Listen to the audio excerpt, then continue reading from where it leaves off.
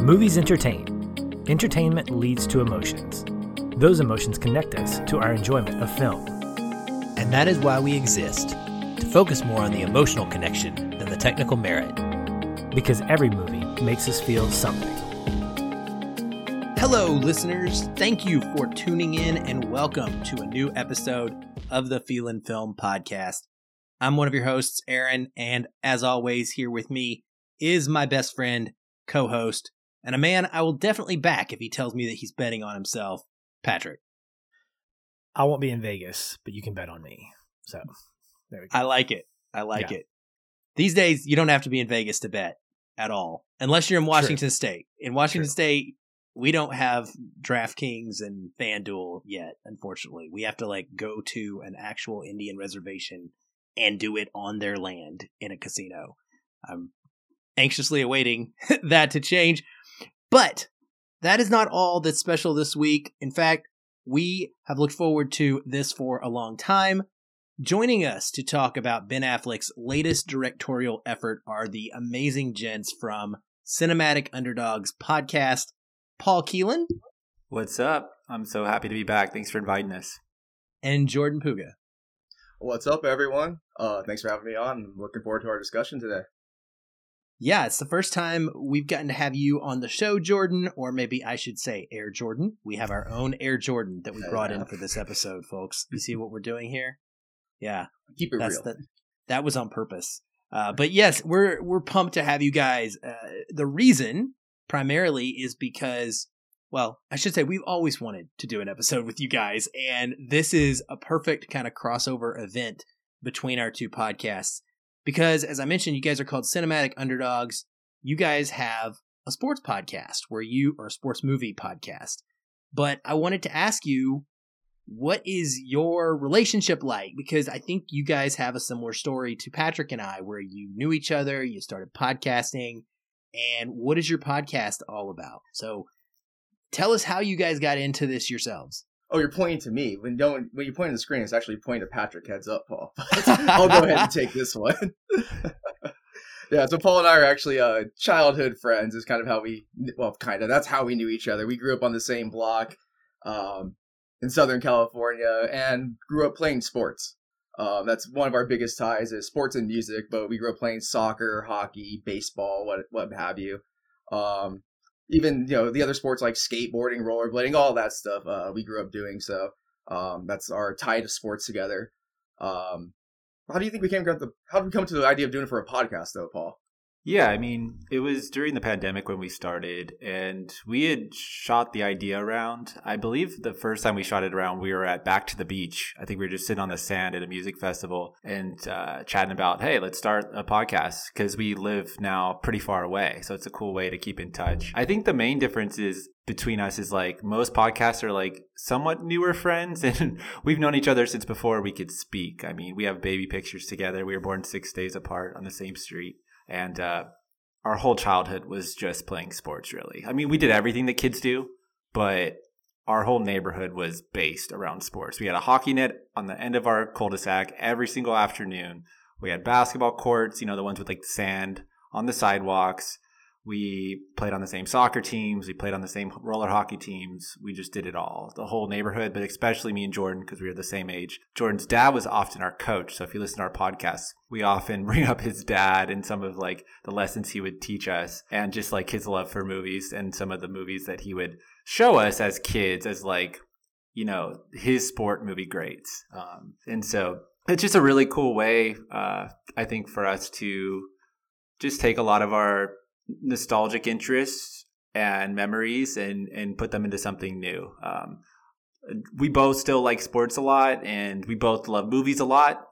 So it just seemed like a perfect marriage of all those things. Yeah, I think those are two conversations we always have too, growing up, even as adults, right? What's going on with this movie? What's going on in the sports world? And the idea of just taking those conversations and just throwing them out there, have other people join us. It's been a blast doing our little podcast. Well, that's awesome. I love it. Patrick loves it. We've both been on the show before. It's something that is near and dear to our heart as well. We love sports movies and documentaries, and you guys cover just a whole gamut of anything related to sport. And so, yeah, please check out Cinematic Underdogs if you have not yet, listeners. All right. Well, that's Jordan and Paul. So let us go ahead and jump into our episode. I'm going to quickly tell you we are going to spoil the heck out of Air. So if you didn't already know that Michael Jordan ended up with Nike, well, sorry, I just told you. Yeah, but this is a biopic, spoiler warning. Okay, whatever. We've given it. If you want to go see the movie first, you should. That's my recommendation. Okay, well, the first thing I want to ask you guys is Air a sports movie? Because it's obviously about a basketball player and a shoe company and how they came together. But I kind of found myself in a little bit of a flux when it came to this, and I wanted to go around the room and see what everybody's opinions were on this. Patrick, I'll go ahead and kick it to you first. Where do you land on this? Do you consider this a sports movie? No, I don't, because I think it's like a tertiary sports movie. We talked a little bit last week in our episode on Bang the Drum Slowly about Kareem Abdul-Jabbar's criteria for what makes a good sports movie.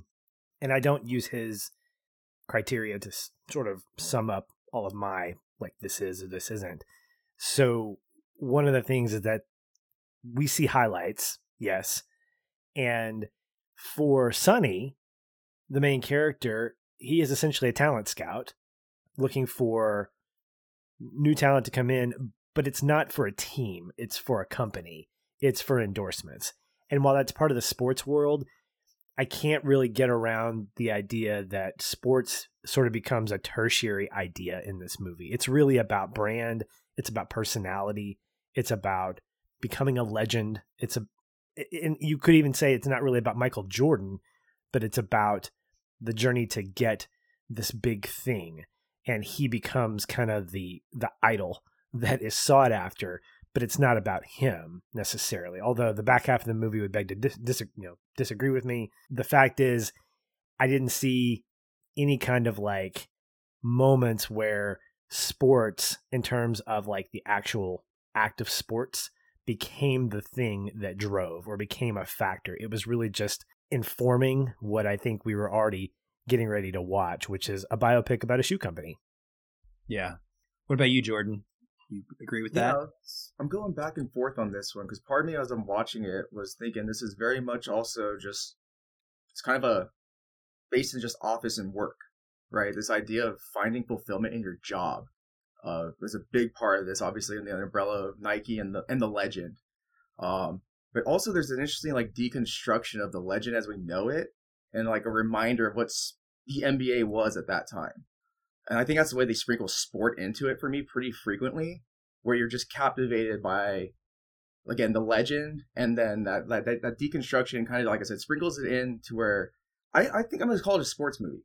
I was bouncing around with it ahead. I was kind of thinking like, it reminded me of Office Space at some time, except like instead of you hate your job, you come to love your job, right? It's that moment of like, we know Nike now today, and like a lot of it was the idea that Nike's just this corporation that was just, trying its hardest to keep what talent it had and like its employees, and they were struggling, right? And this idea that the NBA was this next gem that could be, could be the big bump, could be the next big thing. But today we take it for granted is what I'm getting at. And I think it does a good job of like demystifying that, like, the name NBA and taking it to its bare fundamentals. So in that regard, I think it does a pretty good job of being a sports movie. Like in the regard, like say, like some of the ones we covered, like Draft Day and like Draft Day, right? That's a good example. Not a whole lot of sport goes on in that one, right? But there's so many sports conversations and the exigency of teamwork. I'm talking about the Nike team now, right? And their roles and their like savant roles and how that's kind of elevated, right?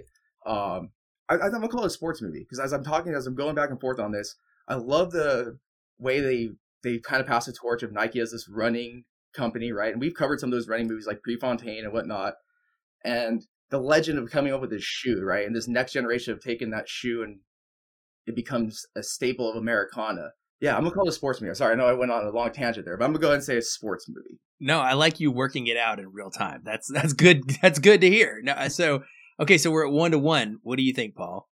Yeah, I have zero ambivalence. This is 100% a sports movie for me. I I do think this is a great question to start off with because our podcast probably asks this more than any other question. For one of the reasons is we love to tackle peripheral sports movies. But very early on, when we were doing more of what we would call like mini tournaments, we changed the names and so forth, but we do themes for like a month or two. We did behind the scenes sports movies, and this would fit perfectly in the behind the scenes section with Jerry Maguire, with Moneyball, with Any Given Sunday, which has way more sports than the other ones, but is a lot about the operations of a football team. Yes, this is a marriage of the entrepreneurial side of sports, but the two are indistinguishable in modern, life. Like, we don't really relate to sports as this like primal, competitive, pure thing anymore. It's so entwined with capitalism that the two have to be considered in the narratives that we create. And this film to me is about the mythology of sport and the mythology of branding and how those two both synchronize and harmonize and how they come into friction with one another and tension with one another. And that's where we get the drama of this movie.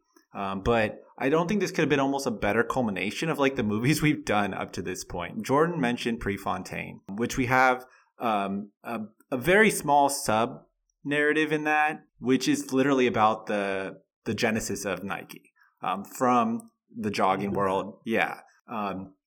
It might have been Without Limits, actually, that there's two about Prefontaine, and one of those movies where Donald Sutherland plays Phil Knight as the Oregon track coach, and he's creating shoes in like the back room and so forth.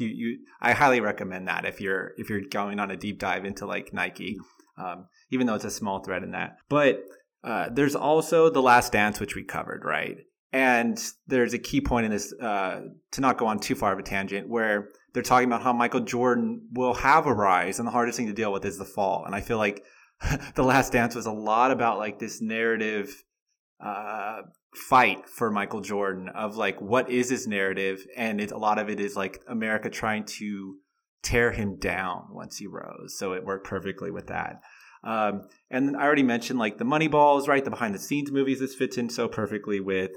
You could bring up Jerry Maguire, right? Like a businessman trying to recruit that star athlete to change the trajectory of their company. I mean, here we already have an established company as Nike, but they're the very bottom rung in the early 80s of the shoe, especially the basketball shoe market, which I didn't understand. So the last thing I want to say as we get into this conversation is that what really surprised me was not that, like, whether this is a sports movie or not, that the fact this was an underdog movie. I did not expect that coming in. I thought Nike was already dominant, so I did not see or expect or predict that this would actually be also an underdog sports movie. So we're going to talk a little bit about that at some point, because Cool. I have feelings about how this movie portrayed them. Yeah, portrays Nike. When you just said Donald Sutherland, a young Donald Sutherland is Phil Knight, like I immediately thought to myself, oh my gosh, that's way better than a Ben Affleck. Like I could see that instantaneously being a Phil Knight, the way he looks, the way his mannerisms are. So I got to check that out. I also am not ambivalent on this at all, but I guess it's going to be podcast versus podcast, which is fantastically funny because you guys are a sports podcast and you're both saying sports movie, and we're not necessarily a sports podcast, but we are both saying not sports movie. I actually go back even further, Patrick, to 2 weeks ago when we talked about Tetris and how Tetris is a movie about a business deal. It just happens to be that the business is a video game that is the product. And for me, that's how I felt about Air. This is entirely about a product. It's about a creation of a shoe. It just happens to be because this athlete is the conduit in which that shoe is going to become a product that can be sold and make money. For me, I think where it really defines itself as not being a sports movie or fails to define itself as a sports movie is there's no on-the-court action at all. There's nothing. There's zero. The only thing we see is, I think one time maybe Sonny is watching tape of athletes or something, like he's doing scouting. I guess the movie starts on a court. I think he's at one of his Nike Summit basketball events, but there's no Michael Jordan on the court, really. Like, this isn't about the sport of basketball being played. It is all about the athlete and as a person. And so it just happened to me that that's what his job is a sport, but it's not about him doing the sport in a sense. And so I kind of went with it being more sports adjacent, but a business movie than being a traditional sports movie that we like to think about. Yeah, I just want to chime in real quick. I had so many thoughts just like when you were talking right now. And one of the things that I think was intentional about this film is to take the athletic footage, right? The sport footage of Michael Jordan and remove it almost as much as possible. And they even don't let us see the actor who is Michael Jordan in this film. Mm-hmm. And I think the reason for this omission, it went through it a lot. I was meditating on it because it kind of upset me at first. And then I started thinking about it. And I feel like it's to actually allow his mythology to be in our memories. We know so much about Michael Jordan. He's so greater than life that I just wanted to say, like, the sport is already in our minds, in our memories. And I think this movie is like, we don't need to refresh you on that. But I think that it's in the subtext of the whole movie. So yes, we never really see Michael Jordan because we've already spent decades watching Michael Jordan clips. And so, like, why would we need to see him? The other two defenses I have really quick is that our main character in this, right, is the Matt Damon character, Sonny. He's a basketball scout. So it's also about, like, the observer or the recruiter or the person who has an eye for talent. And so much of this movie is him having this unorthodox and very astute ability to judge talent. It comes from that really seminal scene in the film where he watches the famous Michael Jordan UNC shot, I think with like just over a minute to go, where Dean Smith puts the ball in his hands, creates the decoy of the true star on the team. James Worthy. James Worthy. Yes. Yep, James Worthy. Don't forget the Lakers name. Of course. But just watching that again and again, it's such a big scene in this film. How casual he is, how calm he is. He knows he's getting the ball. He doesn't hesitate for a second when he shoots that ball. And it's from that footage that he takes this business decision to whole new heights, right? They pretty much break all the rules, make a paradigm shift in the industry in allowing Jordan to get a percentage of the rights.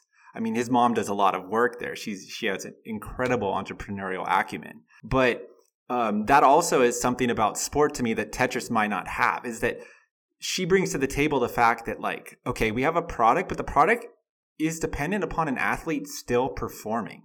So there's this factor that's very undetermined that won't exist in the same way of another product. Like, say Michael Jordan doesn't pan out, right? Like, we could think of a million first round, even first pick busts. Not a million, but like, I'm exaggerating, but a lot of busts in the NBA draft. So I think that plays into this too. It's like, how do you predict talent? How do you predict that your sponsor who you are investing your company in is going to pan out? And so much of that is in the film that I think that is definitely a sports narrative that's business oriented or business adjacent, but actually also, like, it doesn't work in other business senses. Like, it's very unique to sport. So anyways, sorry to chime in so much early on. I just had to go after that. Yeah. So let me push back on that a little bit. I don't disagree that without Michael Jordan and what he brings literally to the story, this is not a story that's very compelling, because he's the crux of that. And you're right. He is the reason. You know, you watch the trailer, the movie's called Air, and you think it's going to be about, well, it's subtitled Courting a Legend. So we're already going into it saying, okay, cool. This is like The Last Dance in a different angle. And I was a little disappointed that at the beginning of the movie, we started evading Michael Jordan as an actor, as a character. Like, oh, but he's the symbol. He is the crux behind the story of Sonny and Nike and everything. The challenge I have with calling this a sports movie is that in 1991, Edward James Olmos was part of a movie called Talent for the Game. And it was about a talent scout. He was the center point of the movie, going out and finding actual talent in baseball. And he discovers this guy named Sammy Bodine.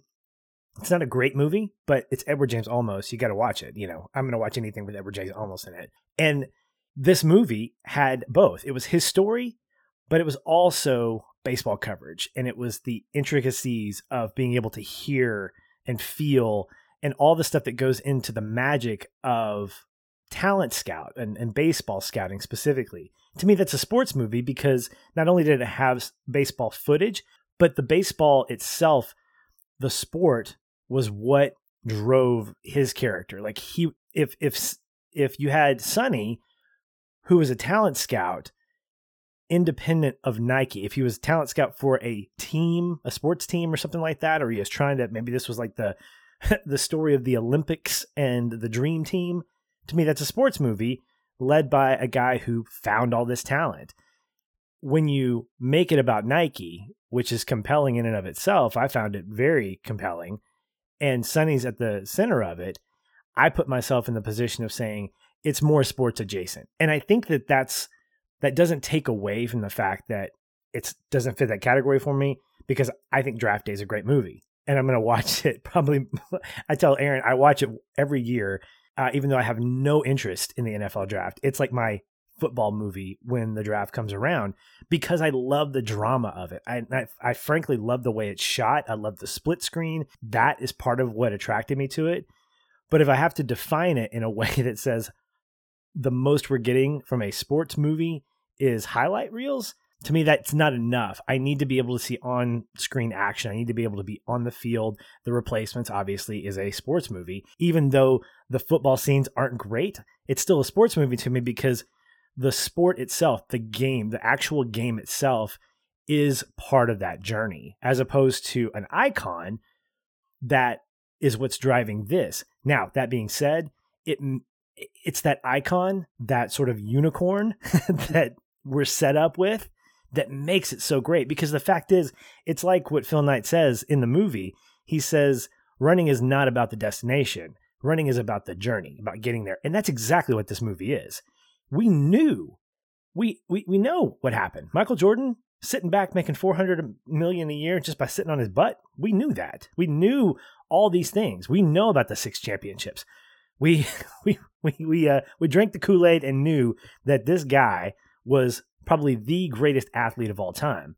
And yet we sat in our seats for 2 hours plus because we wanted to see what happened in this moment that changed the course of a company like Nike. And to me, without Michael Jordan, it's nothing. It's just another line in Business Weekly. Nike acquired this guy. And I think that's how the movie sets up the whole thing so perfectly, because they go from, okay, we need these 3 mediocre players, to, nope, we're going to put all our money into this guy based off of what we think might happen. And that's the compelling part about the movie to me. We almost had Air Stocktons. That's a good point. Oh man, I would have rocked an Air Stockton. I know, right? Are you kidding me? I was going to say, one of the things I think that as I'm going through it, I agree with you.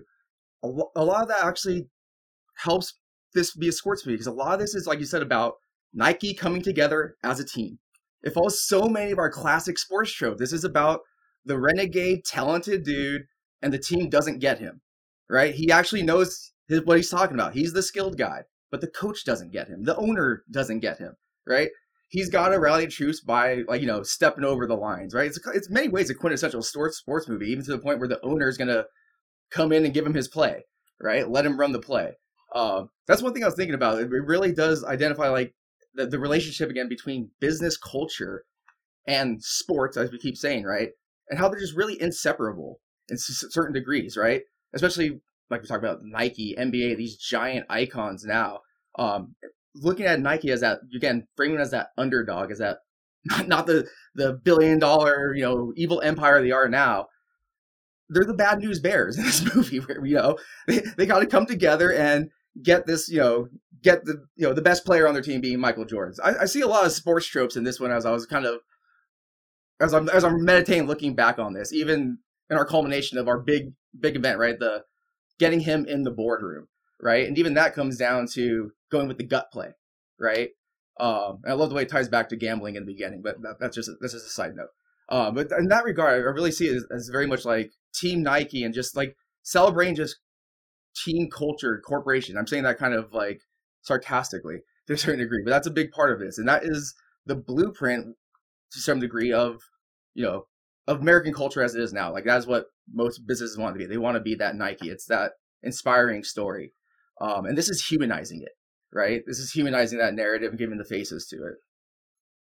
Yeah, I wondered about this, and you know, should we feel okay about rooting for Nike in the first place? Like, is it a little strange? I personally had some kind of, you know, conflicting feelings about the way that Nike was being romanticized, essentially, in this movie. I mean, this takes Nike and it, like you said, it puts them in the position of the underdog, which is hilarious because they're, at the time of this movie, they are number one in the world in like running shoes. They are a hundreds of $1 million company. It's not like they are some fledgling startup. What they are doing is expanding.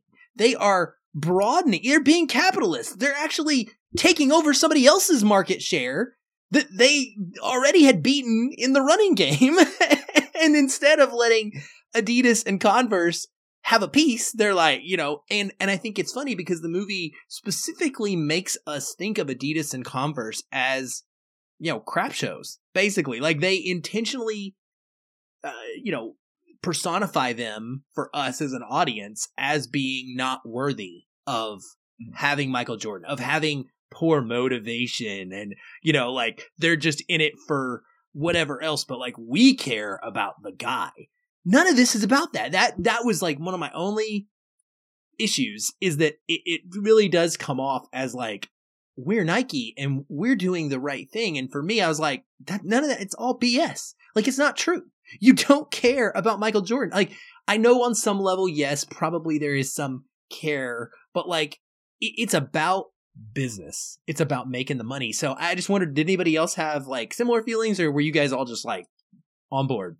I was on board until the end.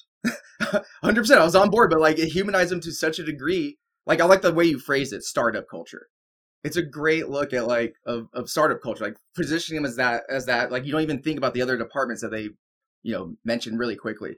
Yeah, but one of the elements I think it works in his favor is this lineup. Like, it really worked for me was that moment where we get Jason Bateman telling that story about him and his 7-year-old daughter, how he just likes to bring her shoes, and it's the crux of the relationship, right? And again, it's that idea that they're just regular employees. Like, yes, Nike today is all sorts of things, right? It's a phenomenon. It represents so many things, but at the heart, it's just people, right? People built this thing. Some of them are nameless, and you know, this was a huge risk for just people who just want to keep their jobs. That was one thing that I think worked really well for it, because it keeps you in the movie. Like you said, it makes you root for the underdog. I'll be 100%. I'm rooting for Nike in this movie, not really thinking about the exterior. A lot of it does a good job just situating you in the 80s, I think, in the beginning too. I got to give him credit to that. But yeah, that story with Jason Bateman, I think just it worked really well. Just keep me entranced with the idea that, like, yes, these are like just regular people, and Matt Damon's just the savant of it all. But he's taken a really big chance, right? And like, then didn't even think about these other dudes. That moment really, like, I think it was a powerful moment. It helped me just, like you said, not really think about it until I left the theater. And I'll be honest, when the credits roll, they start trying to make it like, this was the moment when we made it so college athletes could have money. They try to make that really big link to that. That's kind of when like the veil came off for me as a viewer in the credits. So yeah, I think that's kind of how it went. I struggled more after the movie than during it. Well, actually, though, yes, in the credits they bring up like the O'Bannon, and I think it was the character that Matt Damon, Sonny, speaks to in a bar really quickly, who I guess turns out to be a major like determining factor in this acquisition of Michael Jordan into Nike, and how like they won the like biggest court case for NIL. But I thought that actually, oddly enough, and I'm usually like so anti the corporate and self-congratulatory figure at the center. I thought it was a little more even keeled than I expected, and I did not have that same sentiment in I guess probably to the same degree that everyone else did. For one, as Jordan said, like it's structured as a sports movie, so like we're positioned to like the team we're rooting for. But in ways, I thought that Nike was shown with some nuance that maybe I wasn't expecting, in the sense that Phil Knight is not always so likable. He's not even always so daring. Like, he's kind of, I mean, he gets called out by Sonny for like only caring about P&L sheets and the shareholders in one scene. And then at the end, I guess he is very calm in saying like, yes, let's give Jordan a percentage of the shoe, because he goes on a run, which I kind of love and I kind of believe. Knowing his mythology, he's kind of like a Steve Jobs-esque figure. Like, he has a persona around him that many people know and understand. And he's positioned in the market very similar to a lot of Silicon Valley CEOs. But for me, I guess the focal point is like, how did this represent Nike versus Adidas and Converse, right? Because that's like, those are the two nemesis in this film, right? Those are the two rivals. And you're right. They malign both of those. But I almost think that they had to, because you have to have an in if you're trying to grab a share of a market that you know you don't have the advantage in, right? And I don't think they're lying when they said, because I remember hearing about this, I remember seeing this in the footage, that Michael Jordan loved Adidas. Like, he loved to wear Adidas. He loved the tracksuits. And that's not a fib, right? That's completely real. And it's also completely real that Converse was dominating the game at this time, right? I forget the big three, but they had, I know, Magic Johnson, Larry Bird. They had Larry Bird, Julius Erving. They had Julius Erving. Thank you. They had three huge names, right? And the thing that Sonny has to do is find a way to kind of tarnish their credibility just enough so that they can just get the meeting, right? And I love his two ends. One, for Adidas, right? He brings up the fact that we've had if anyone watches Succession, a sort of like Logan Roy posthumous fiasco going on, where the head honcho, who is often dissed in this film for being a Nazi, which actually is covered in FIFA Uncovered, a film we did recently. So there is like these crazy roots with Adidas and Germany and fascism that you can explore if you want to go down that rabbit hole. But it just kind of very lightly brings it up, almost in a jocular way, which is a little odd, but it works because, once again, that is a critique on Adidas. But we have this scenario where we have I think it's like the four children who are like all kind of running it, right? So Sonny, when I say he, in his meeting with Michael Jordan's mother, all right, his real business manager, even more than his agent, has to prime her for these meetings that are going to happen before he even gets to possibly bring Michael Jordan to Oregon. And he has to sort of poison the well, right? And so he says, like, there's going to be no organization. Do you want that headache for a few years, right? And they do that really well, I think. And then just to quickly move to Converse, their main problem is that they have all the big names, but then Michael Jordan is just another big name. Like, he doesn't stand out. He's not a unicorn, right? He's just in the shadow of these other greats. And I think that the film does a really amazing job of setting that up and showing that in the meeting when she asks them, like, how will my son stand out? And they don't have an answer. Right. And so, yes, I guess I can see where you're saying, Aaron, that this favors Nike in a very unfair way as a Nike film. And you wonder, like, who's backing this, who's funding this, and so forth. But I almost don't think the narrative could be written any other way. I guess that's why I'm a little apologetic for it, because they have to sort of outmaneuver and use clever, sly tactics to do the very thing that the film does. Tarnish the rivals so they can get the big unicorn win with endorsing and signing Michael Jordan. So, yeah, for me, oddly enough, it wasn't that, I don't know, it wasn't that biased in a strange way. It even has, the last thing I want to say on this topic, one of the very last scenes is Phil Knight saying, like, what the hell did we do? Like, we just opened a can of worms that, like, we can never put back. And, he said something that's very almost defeatist, but I kind of loved. It was just like, well, at least we had fun, right? Like, at least we disrupted the thing. But that even shows that, like, there was some contrition to this decision, and that they weren't even completely certain they had made the right call. And maybe they hadn't in the long run. If you're, giving a player equity is like a huge, huge compromise that they made. And by setting that precedent, they really did some harm to their pockets, right? It did a lot of good, I think, for the greater, like for a neutral observer, but if you're like rooting for the guys in suits to bank the most money that they possibly can bank, boy, did they undermine their industry and their people. So anyways, yeah, that's when I my... look at a movie like this, I think it does romanticize for its intent. And it made a whole lot of sense in that conversation that Sonny had with Jordan's mom, where he is essentially saying, this is what you're going to expect. And he's playing to what he already knows about Jordan, that Jordan wants to be his own man. And what's funny is I enjoyed this whole journey. And then you take your step back and you're like, man, all of this is about ego. Everything is about ego.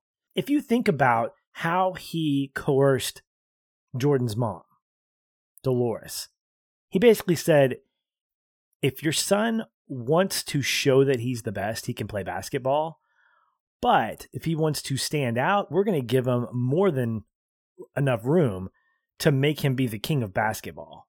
We're going to allow him to do that. And it's wrapped up in the uncertainty that we already know the answer to. And so when we look at Sonny's journey, we're rooting for him because we want to be a part of that decision that Michael makes to come to Nike. But I always have to take that step back and say, why? Why would Nike need to do this when they own the basketball or the running shoe industry? When is enough, Phil? You don't even wear shoes half the time in your office. Why do you even care? and I just I consistently had a reality check throughout the movie. It didn't take away from my enjoyment, but I'm thinking, I don't feel bad about rooting for these characters, but it's entirely stupid because there's no humility in any of this at all. Like, nobody in this movie has humility. It's all about, how do we make X greater? How do we get Jordan? Because that's going to boost a part of our company that is really non-existent at this point, that hasn't been successful. Why can't you just let Adidas have it? Why can't you just let Converse be? Why? And that why just kept sitting with me the whole time. And I'm laughing going, I can't really see any virtue from what's happening here apart from like uber capitalism. And I think that all the decisions that were made, risky or otherwise, were successful in that kind of arena. Outside of that, you want to think about nobility. You want to think about, man, in the long term, am I going to think Nike and Phil Knight are altruistic? No. And you throw that whole $2 billion that he gave away throughout. Sure, because you had that. I mean, if you didn't have $2 billion, you wouldn't give it away to charity. I'm grateful, but that's really kind of it's the character trait of a billionaire. You got to give stuff away, because if you don't, you're going to look like a jerk. So when I see a little line like that at the end of the movie, I'm like, well, yeah, of course you did. And you know what? I give a certain amount of money away every year because there are things that I care about. Does that make me more noble than Phil Knight? No. People are wired to be selfish, and then a percentage of them is wired to be like, you know what? I need to give something. You know what? There was a tornado in my town a couple of weeks ago. I should probably do something to make myself feel better. Also, people need stuff, but there's something in us as human beings that I think is sort of lived out in this movie, and it's wrapped up in this romantic idea of, man, we're going to root for these guys, but really we're rooting for capitalism. We're rooting for like who's going to make the most money, who's going to get the big fish, and who's going to actually be a success. And I think a counter to that is Dolores' conversation with Sonny when she says, hey, we want a percentage. I want to get mine. And that, of course, connects back to that line about the NIL stuff. And it's like, oh, yeah, we're sticking it to the man at that point.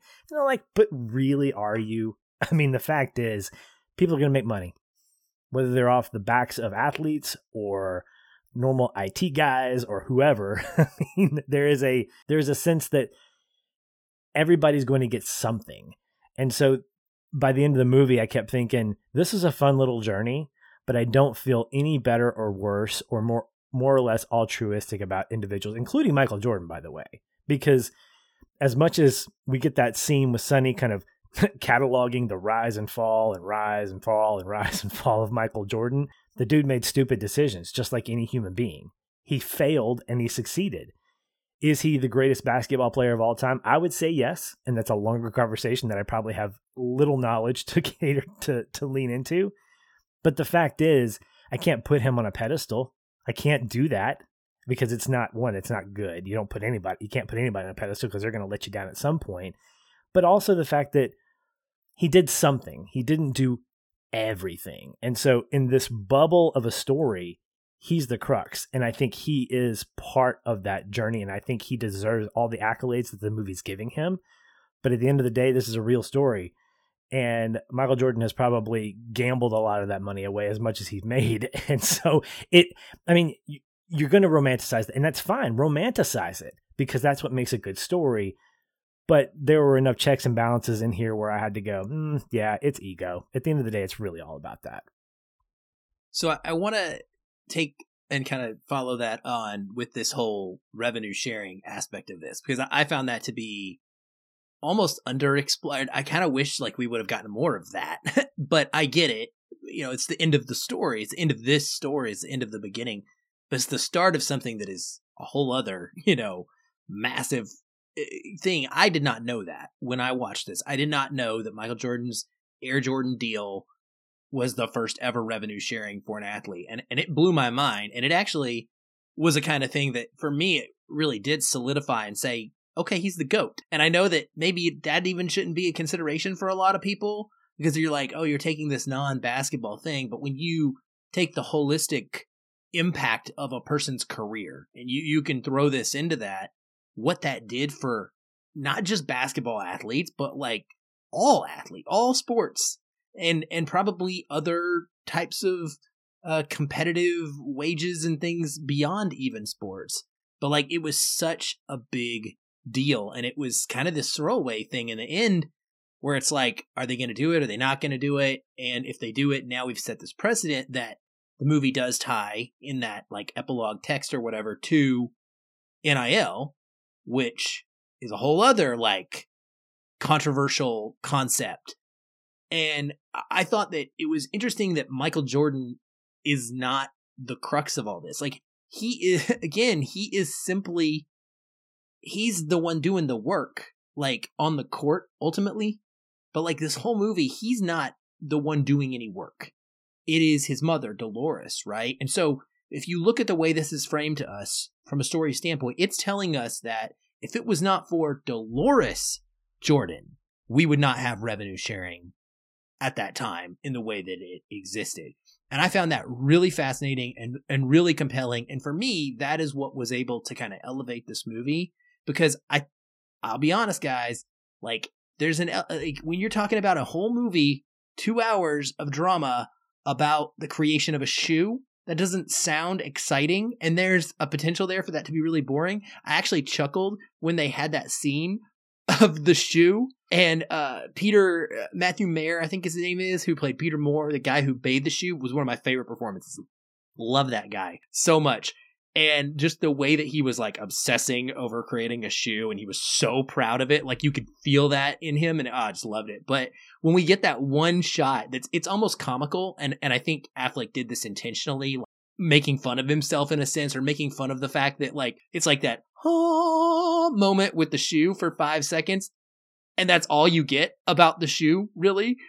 And I just thought that it was Dolores. Dolores is the center of this whole thing. And that's incredible because, I don't know if anybody listening to this knows this or not, but Michael Jordan only gave his approval to do this movie in the first place when Affleck approached him about it if Viola Davis was cast as his mother. That was his one condition. And it paid off, right? And so he knew how much she was important to his story and to telling this. And I was really compelled by that aspect of it. Yeah, I think that one thing you bring up that's really interesting is humility. And I think that's not to critique it too hard, but I think that's a weird barometer for like whether this is something to like root for or not, or whether like there is no virtue in a lack of humility. Like, but I think that's a fair one, because I think that's one of the main gripes that especially the revisionist American public have with Michael Jordan is he's this figure that really had very little humility. He was a shark. And so like when we did The Last Dance, when we had guests, like, and if you watch The Last Dance, like, and if you read any meta think pieces on The Last Dance, it was all about how like Michael Jordan made this Faustian bargain for greatness and sold his soul because he was just this competitive like ubermensch. I love also, Patrick, that you said like uber capitalism, because I think you're right on all this. But for me, I almost find that it is a celebration of that. And yes, there is an ugly side. I believe that there is power to humility, right? But in the world of capitalism, in the world of sport, often the winner is the person with the biggest ego, who is taking the biggest swings, who is unafraid, and who is bold, and who is daring. And I think this movie has a disdain for people who have humility, because they're the suits who want to play it safe and who will not take those risks that will forever change the trajectory of their company, or if you're an athlete, that will forever change the trajectory of your career. One of the things this movie does point out is that Michael Jordan was fairly ordinary as a college player. It also brings up the fact that he was cut from his high school team. So a lot of it was a psychological flip, a switch that went on in this guy's head, Michael Jordan's head. Maybe because he made some huge shots in college. Maybe because he had Dean Smith as his coach. Maybe because he was drafted to the right team. We don't know. There's so many factors, but something went on. And kind of late in his career, if you're counting high school, which are formative years, and even college, did he truly blossom into the greatest of all time, right? And one of the things that's so interesting to me is that when Sonny is watching that video, what he notices the most, and I brought this up earlier, is how casual Michael Jordan is, right? He's calm and he's collected. And the thing that Jason Bateman critiques about Sonny himself, right, is that he's too cavalier, which you could say is a little different. There's some connotation to that word, but it's synonymous with casual, right? He's too casually risking their livelihoods, right? And it was a beautiful scene because it really shows two different adults and the way they perceive risk and gambling, right? Here's a guy that's kind of a bachelor. He doesn't really have any tethers, right? He's unafraid to like just lose his job. That's kind of obvious throughout the film, right? He kind of speaks his mind. And here's another guy who's the corporate guy who's really good at his job as well, but he's very timid. He has maybe humility or maybe cowardice. Like, what's the difference there, right?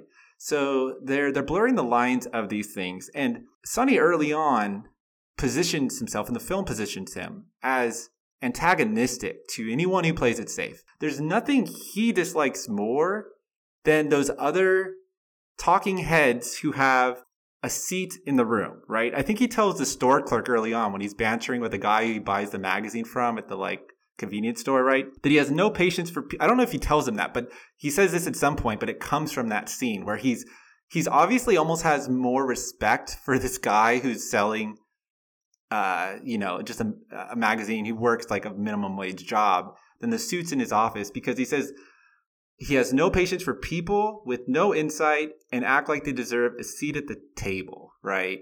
And that's so much of corporate culture, right? And I love that about his character. The one thing that really upset me about this movie, a small thing, is that they somehow wanted to dunk on the convenience store clerk at the end. Because the convenience store clerk had a very, very strong reasoning behind why he thought Michael Jordan wouldn't pan out. Like, the guy knew his stuff. He said he had 17 points a game as a freshman. If you're a college player, 17 points a game, it's not that impressive, right? He said he'll get 10 points a night in the NBA. He'll kind of like fade in a few years. Like, yes, he was wrong, but hindsight's 20/20. That guy knew his stuff, right? And I don't know why we needed to dunk on the store clerk again. That was my biggest gripe almost with the whole movie. I was like, I had so much respect for that guy. He knew where Gonzaga was, which ongoing was a great, joke, yeah. fun inside joke. Yeah, it was a great joke for us college basketball lovers, right? They had a lot of little Easter eggs for people who love basketball, right? The other great joke was Charles Barkley. And the fact that they're like, oh, he's too much of a locker room loudmouth. That was so funny. He'll never work on TV. And anyone who loves the NBA knows that Charles Barkley is he's so cavalier too, but he's just the best on TV. He's so hilarious. And it works wonders for American capitalism. So anyways, no, I think that's a really interesting discussion that you brought up, Patrick. And, but I guess I was trying to just flip the script and say, like, maybe that's the point. Maybe they're trying to say capitalism and athletics favors the reckless, favors the bold. And humility is actually, in that sense, I would not disagree with that environment. So when it comes to structure of a film and stuff, I was talking about how I kind of thought it was potentially going to be a little too boring. Did you guys enjoy the way that Affleck crafted it? I will say I was just a humongous fan. I thought he nailed this 80s aesthetic, this ongoing kind of weird fetish almost with like close-ups of different phones. I don't know why that was a thing, but like there was like all these different phones. But like we had a bag phone in our car when that first came into existence. I was alive when that first happened, and I thought that was kind of cool to see. And the needle drops were on point in this. Everything kind of felt like it had the right aesthetic and vibe to it. And that I thought helped kind of propel it. That combined with just a cast that it felt like this was one of those movies where everybody probably got along and had a great time coming to work. I've listened to some interviews with Matt and Ben, and this was a project that came out of their new production company that they've started. And they said in this last interview specifically that this was kind of came about because they got to the point where they were like, listen, we're getting old. We've accomplished so much and we really just want to work together and let's just do it. That was definitely not on purpose, but they decided to go for it. Right. And I felt like there was a passion in every person that they brought into this film. I thought that there were so many like little MVP moments. Like I mentioned Matthew Mayer as the shoe guy, Chris Messina, like in limited screen time as the agent was absolutely pitch perfect. Just absolutely phenomenal as that guy. Jason Bateman, you mentioned just the perfect person to play that role of someone who actually cares about their job. So I really liked like everything about like how they kind of structured this system of just having the perfect cast members in place and capturing that era. And that helped drive forward the fact that the narrative is not really that deep. Did you guys have a similar experience as that? I'm right there with you. I think the casting was just like, he knocked it out of the park on this one. This is I think it's my favorite Ben Affleck movie. I'll say that actually, as I'm thinking in my head. I think it had these great vibes with like Damon, just humor in this one is what stands out to me, and the juxtaposition with the great casting of Jordan's family, particularly his dad. Anyone who's seen pictures of his dad remembers the videos of Jordan's dad was like, I'm gonna say it's like possible. It's like looking at a ghost, and in the best way possible. Very moving. Like Viola Davis kills it with the seriousness, and like you said, the idea of like this point you guys brought up earlier with this balancing of humility and the idea of knowing your worth, and the way it played out through these other characters. I thought it was just knocked out of the park across the way, and the 80s aesthetic. Like you mentioned the music drops, but I was loving the costumes in this one. Even from the bad wig that like Ben Affleck is wearing, it's not the best wig, but like it's intent of what it's trying to do with that perm, that hideous like perm he's got. But the part where he shows up in that horrible Nike tracksuit before Nike tracksuits were cool, with like the shorts and the pink leggings, like yeah, I thought he knocked it out of the park. Where like Ben Affleck plays it so like dry and almost like over the top, like 80s macho bravado, but weirdly Buddhist corporate dude. He hit it so well, composed to like juxtaposed with Matt Damon as just the fat, out of shape, like the guy who loves the sports, right? The true fan, like the true fan. I think there's this great casting of these two. Seeing Matt Damon is just like this everyday Joe, and I mean Ben Affleck's always great as an authority figure. I'm thinking of him in like The Last Duel. I guess that's probably the last one I saw with them two together, right? I liked it. I thought I was overall like you said, it's. I kind of feel like weird saying it's a boring subject because actually one of my favorite parts of The Last Dance was when Jordan admits that the only reason he took that beating was because his mom told him to. And that's unfortunately the scene we don't actually get. That's what I would have wished to see was Mama Jordan being like, "You put your suit on, we're going to this meeting." Like, that's the one I wanted to see, because we never get to see Jordan as a kid, right? That mythology is still there. He's still very much in charge, even though we know Mama runs the show, right? But he's still the athlete. Still, he's imposing in the room, and we never get to see him as a college kid, really, as a kid scared of this thing, which works for like this message we're trying to go with of run with the Nike mythology. But all that was there, though. I think there's like the balance of humor and the balance of the reality of the situation and this historical retelling. It was off the walls fun for me. Yeah. One thing I wanted to ask Aaron, actually, you might know this for sure, but Jordan mentioned the likeness of Michael Jordan's dad in the film. Isn't it Viola Davis's husband? I think someone Google this. I believe I read that she wouldn't get on board if she didn't have her husband actually play the dad as well. So I think it's actually Viola Davis's husband who plays the dad. I might be wrong. I could have swore I read that somewhere. But anyways, as you guys look that up, I also thought that the 80s was spot on. The violent femmes, needle drop, the exposition about Born in the USA, right? I think that was a great piece in this film, and also showed that like there's this veneer of capitalism that's very glossy, right? But there's a darkness behind it, or sometimes it's just right there. It's not even hiding, but it's hidden in plain view.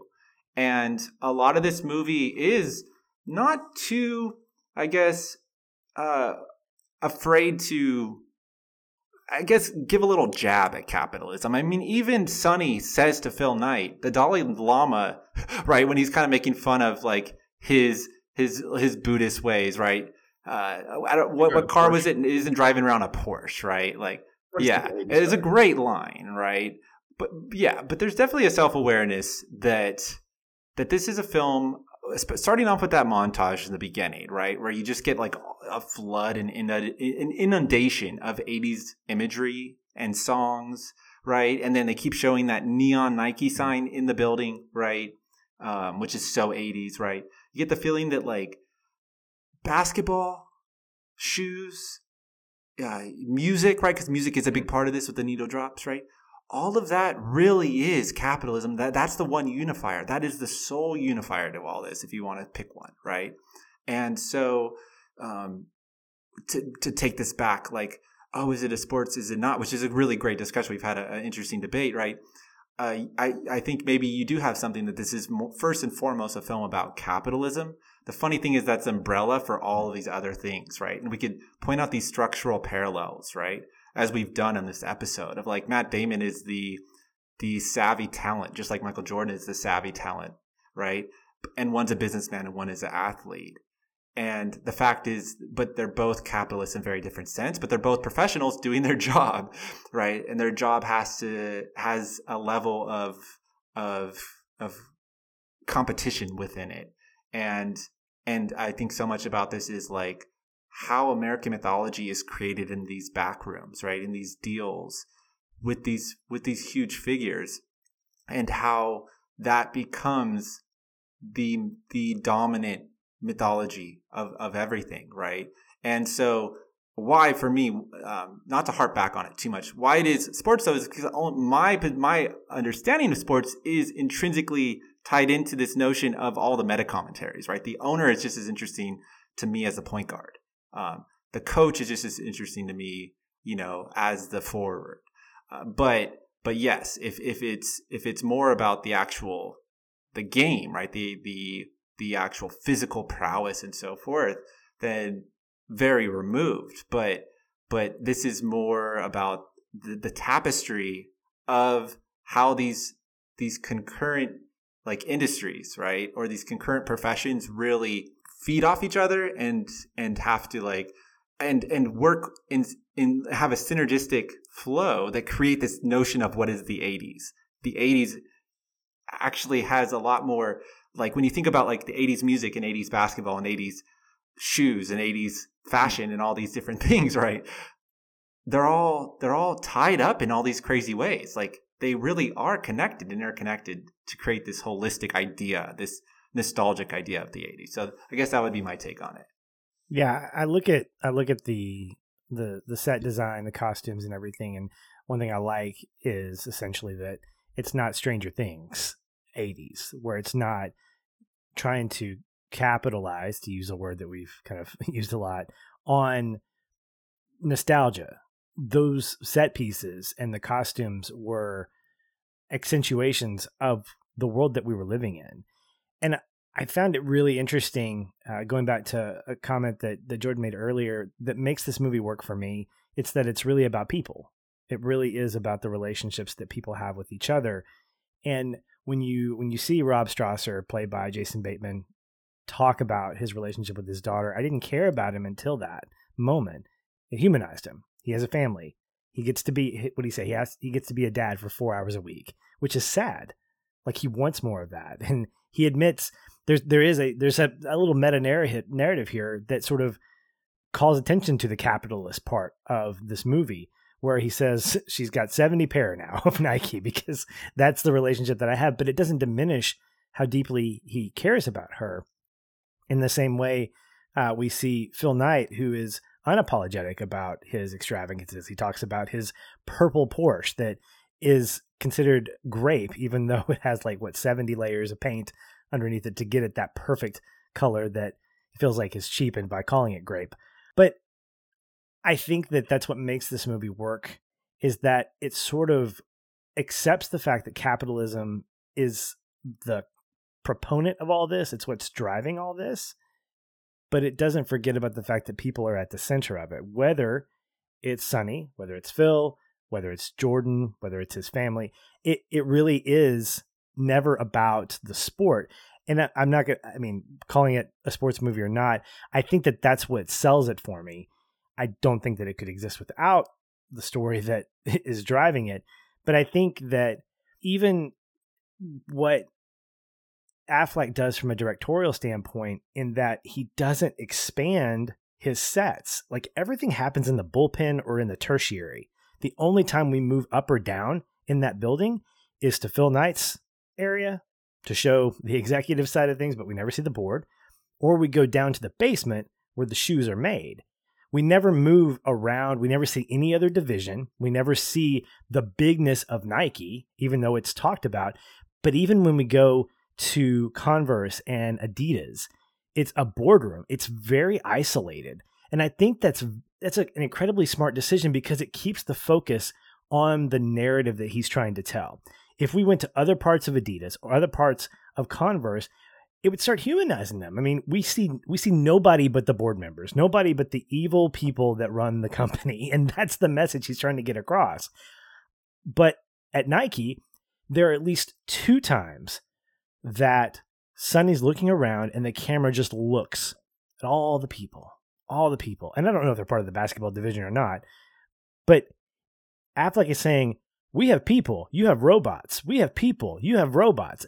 And that's fine. That's totally cool. Make me love Nike for a couple of hours. If you're going to do it, you know how to do it.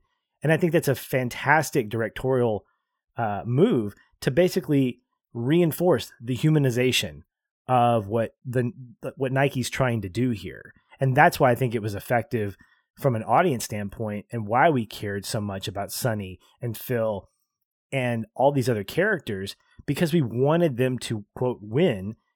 And I think it's because we didn't see anything else. It's all about nuance. And that's how you tell a biased story. I don't call it a biopic. I call it a bias pick. That's what these are. All of these biopics are essentially slanted versions of stories that can't tell you the whole thing. And they shouldn't.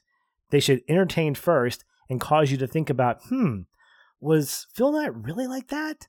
Was Sonny Vaccaro really like that? And then you get all the, movie to real Fact life versus fiction. Yeah, it's my favorite thing is to look that up afterwards. Yeah. But riddle me this, guys. Do you ever feel any less about the movie after reading that? Because I don't. I don't care at that point. I just love seeing how the gaps are filled in. And it's actually more interesting when we find out an absurd part of a movie is actually true. That's like the icing on the cake. Like, oh my gosh, I can't believe that actually happened. I can't believe they made a handshake deal in a urinal, whatever that is. But the fact is, we love biopics because of the fact that they're entertaining us more than anything else. And we want to root for a character. And if you can't do that, you're not really giving me a great biopic. Yeah. It's good. Good point, man. Did anybody catch any other fun stuff that they just wanted to mention? Easter eggs. There's one that I have since confirmed.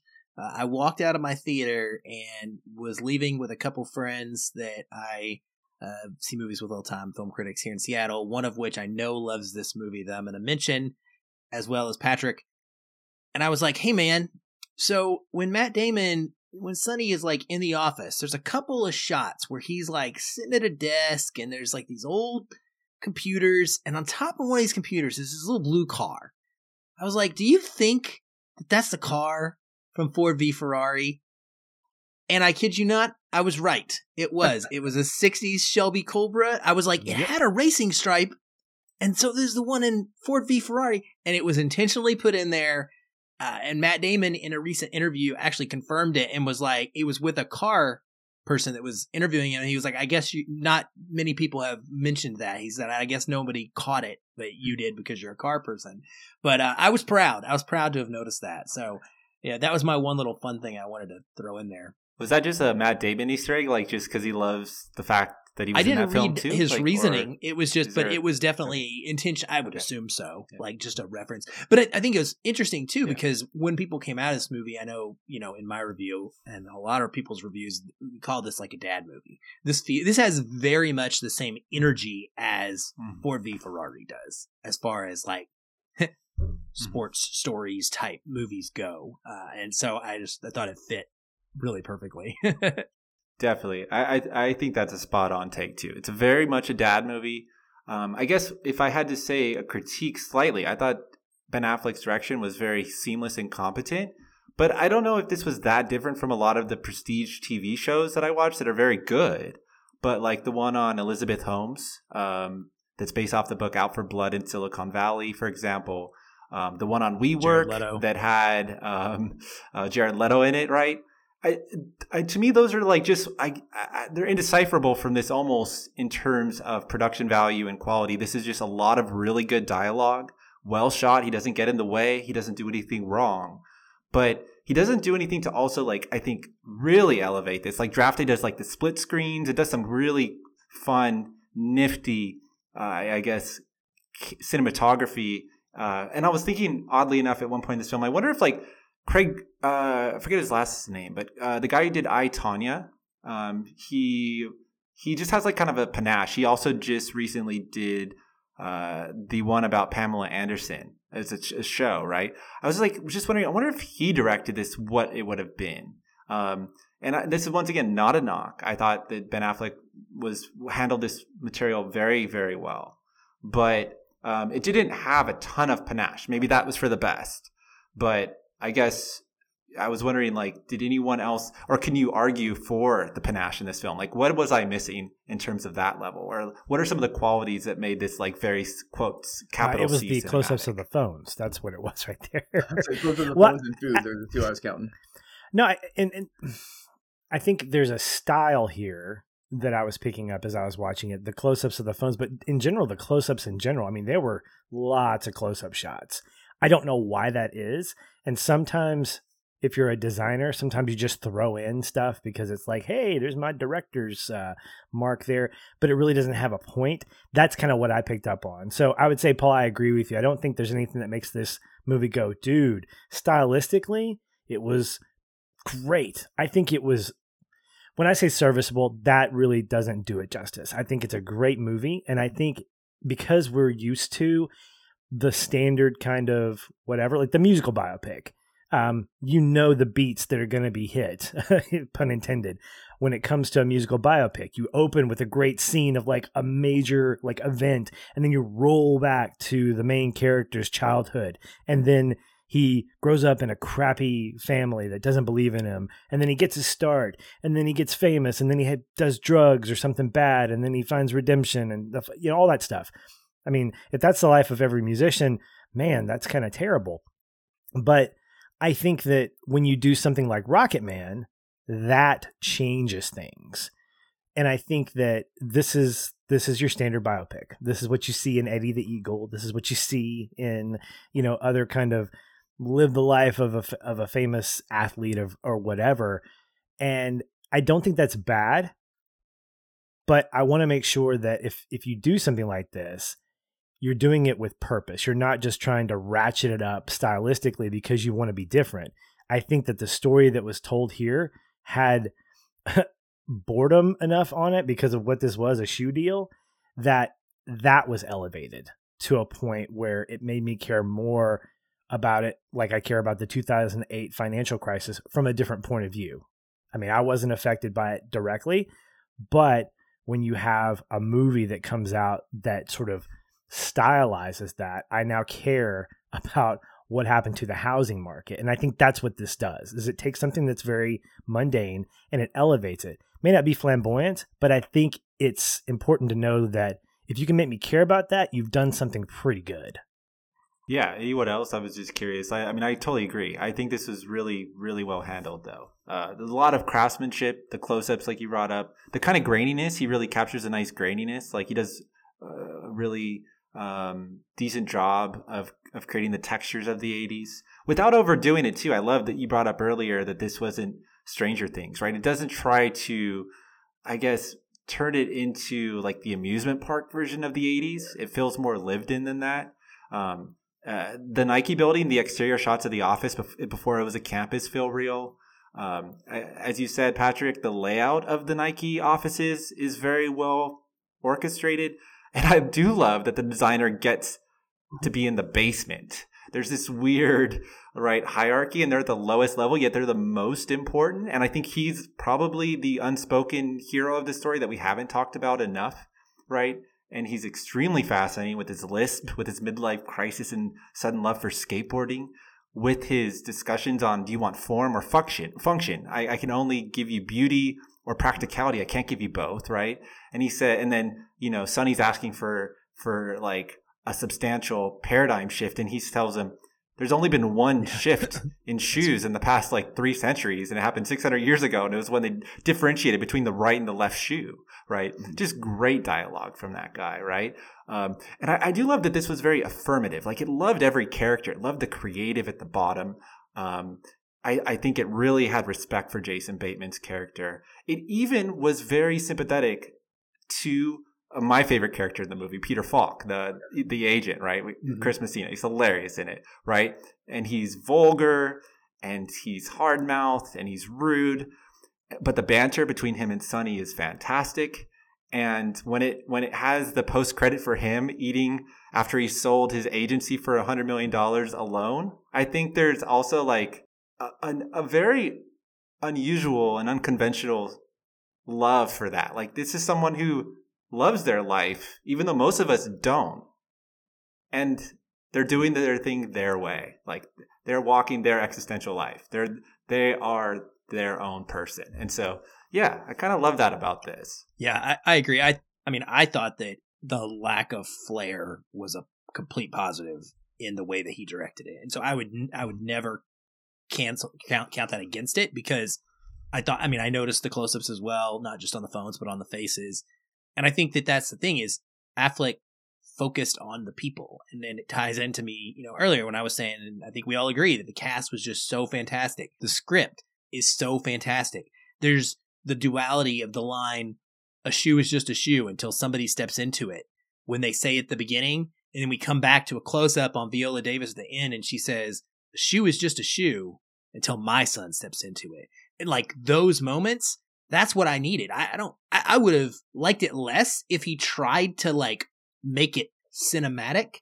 I think this is an accessible, adult, family friendly, with language drama. Like we just don't get stuff like this hardly ever in the theaters. This is a straight to HBO Max, it was, straight to Amazon or straight to Netflix type of story these days.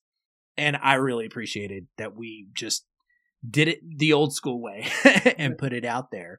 And I thought that it worked out just great. Yeah, hard agree on that too, actually. I think you make a great point that it is a plus for this film. It doesn't step in the way of the story. And it's almost best screenplay-like quality from the screenplay. It is really well done. I do want to watch it again for that reason. Like, it's Moneyball level screenwriting here. So many lines come back with a gut punch at the end. So many great speeches. Even if like a few of them I wished that they undercut, like the Matt Damon speech actually, which is really a great moment in the film. I thought it was almost like saying nothing at the same time. Oddly enough, like the fact that none of them will have a legacy and Michael Jordan will. I thought it was a lot of like desperate corporate talk, like a last second attempt to win over an athlete. And what I loved about I guess that speech or my reading is that it was also moot. Like my reading of this film is a very funny one in this sense. Dolores Jordan, right, basically picks Nike, not because Sonny was this great, nice, charming, chivalrous capitalist. Not at all. She picked them because she had a strategy. She gamed them. She got not a licensing fee, right? She got a residual slice of the pie that got her family $400 million annually in passive income, as we already brought up, right? So what is kind of ironic about this whole movie is we're really sold the story that like Sonny won Michael Jordan, along with the shoe designer, right? And along with, you could say even Phil Knight being so, composed and being willing to make this actually savvy decision for Nike to allow them to have a piece of the pie because they got the savior of their company. Yes, they were doing great in jogging, right?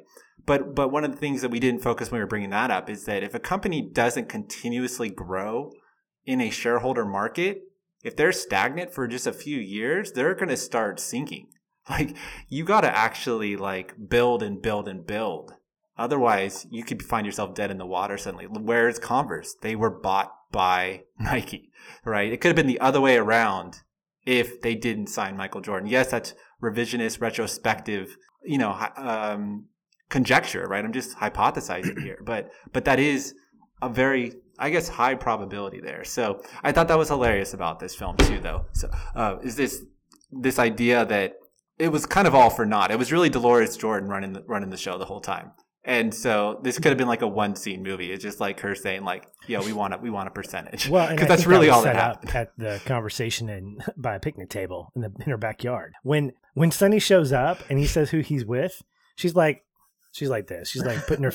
She's like, "Okay, how big is this fish that we're gonna gut?" Yep. Because that was you could read that as an act of desperation. The fact, again, the movie tells us, man, Sonny was so awesome. He sideswiped the agent and said, yeah, I'm not supposed to call, but, I can go visit. And we kind of celebrate that. But the fact is, Dolores is like, okay, who's the most desperate? And at the end of the day, does my son really, if I can convince my son to go to a meeting in Oregon, I can convince my son to buy shoes that say Nike on them. We never find out why he loves Adidas. I don't think the movie tells us that. And I think that would have been something really interesting is leave Converse out of it. Let it be between Adidas and Nike, and then amplify why Jordan was so adamant about Adidas. Because I think, not that I'm trying to get Affleck to change his story, but you can definitely read a little bit more drama into that, fighting against one company as opposed to two. Because when Matt Damon makes that pitch to Dolores, he's basically saying, ooh, pick me. And they know that they already have Adidas in the bag. They just, all it took was them saying, give us a percentage, because Adidas was going to give them the car. Adidas was going to match the $250K. So she was really not out anything. And I think she used the talent level of her son to be able to game the system and create an opening for what would later become potentially NIL stuff. Does that make her a bad person? Nope. I think it makes her a smart, capitalist-driven lady who is doing right by her family. If any of us on this call had that opportunity, would we take it? Yes, you absolutely bet we would. Because it's win-win for her. If they turn her down, she's still got $250K and a car from a company that her son already likes. So she's not losing anything. She actually gained something by having a sneaker company tell her, we're going to give you all that stuff, and we're desperate enough to give you a percentage of every single thing. And if it didn't pan out, what did he get? He got a percentage of nothing, which is nothing. So he doesn't have any less or any more. He has exactly what he got with Adidas, and there it is. So at that point, I'm just thinking, I think Dolores is the smartest man in the room at that point. Yeah, I think also Chris Tucker primes us in the very beginning, in the very first meeting, when he says you always go through the mother, right? Like any of these athletes, it's the mother who has like the influence on the son, right? So we know early on it's going to be Dolores' story. And I think that's why we don't see Michael Jordan. It's like we have to know this is her story, not his story. His story is there. It's a subtext, but it's not this film, right? And the second thing is there's a very high probability, and it's almost legible, is the agent also is just gaming Sonny, right? Those phone calls where he's just dissing and haranguing him and teasing him, right? There's a very pivotal moment where I forget what he says, but he goes from like the harshest diss of Sonny to suddenly saying, we'll be best friends if this deal happens with you, right? So you see that he's just trying to bait him, get how desperate he is as well. Like they're just trying to instigate the desperation so that they get the max benefit on their end too. So it was very, very sly in the way it did that. I love that. Yeah, definitely agree. Well, is there anything else anybody wants to chime in on? I'll just say Chris Tucker is awesome in this. Just going back to actors' performances, Chris Tucker's very underrated in this. Just like you said, as just an instrument of giving us so much information. We just kind of what Pat said earlier, like we don't know why Jordan likes Adidas other than what Chris Tucker tells us is that in that moment in time, Adidas is the hottest thing. Run DMC is going to do a song. Everyone who's breakdancing is wearing those tracksuits. It's just that's a trendy thing, right? And it's strategic, to really. It does a good job of concealing it. A lot of this came down to like this kid just liked had a brand he liked, And then they do a really good job of just concealing that. It's something minimal, and he was attached to it, without going into it, and just having mom really like you guys just went over to deconstruct it. But that's one thing I found really interesting is just the way, like you said, Chris Tucker in the beginning and with such great humor, has you like kind of like dying in your seat with like him setting up what the scene is and where just put it bluntly like why Nike is the pigeon compared to like Adidas, right? And then they're gonna like grow up to it, or get our underdog story. But I love Chris Tucker's introduction as like kind of like the first character we get like thrown in there. Yeah, he was well cast. It was like a legacy casting too, and it was such a good casting of like a comedian doing a more dramatic role, but also bringing his comedic talent to the role. I thought it was just a perfect pitch, character and cast choice. I do have one last thing too for you, Aaron. I don't have too much input on this because I haven't seen them recently enough. But I know you've been on a sort of Ben Affleck sort of binge lately on all his films. And I think they're all great. But I want to hear your 2 cents about like where you think this fits into his filmography, right? Because he has a weird filmography. It's very competent, but it's kind of a little all over the place now. Yeah, kind of. I guess. Real quick before I forget, because I keep forgetting to mention this. Yes, you are correct. Julius Tenen is Viola Davis's husband and did in fact play Jordan's father, and I did not know that, and that was very cool. So I'm glad that you brought that up. That's a really neat kind of a like connected like requirements. Jordan required it to be Viola Davis, and then Viola Davis required it to be her husband. It's just kind of a cool connection. I love Ben Affleck as a director. I think that he is highly, highly underrated. I think he has several phenomenal top-level films. I think, for me, it goes The Town, first and foremost, the director's cut. By the way, if anyone out there has not seen the director's cut, you need to watch the director's cut of The Town. It's better. It's longer. It's awesome. The Town is phenomenal. Heist movie is one of my favorites. I think Gone Baby Gone is also exceptional. I think Argo is exceptional. And then I think this is really, really, really good. The only one of his filmography that I really think is kind of like less than would be Live by Night, which has been kind of critically panned, and not a lot of people really love that movie. It's fine, but it's more of like a period piece too. It's the only thing. Well, I guess Argo is kind of a period piece, but it feels like more like a period piece And Argo feels like a spy thriller.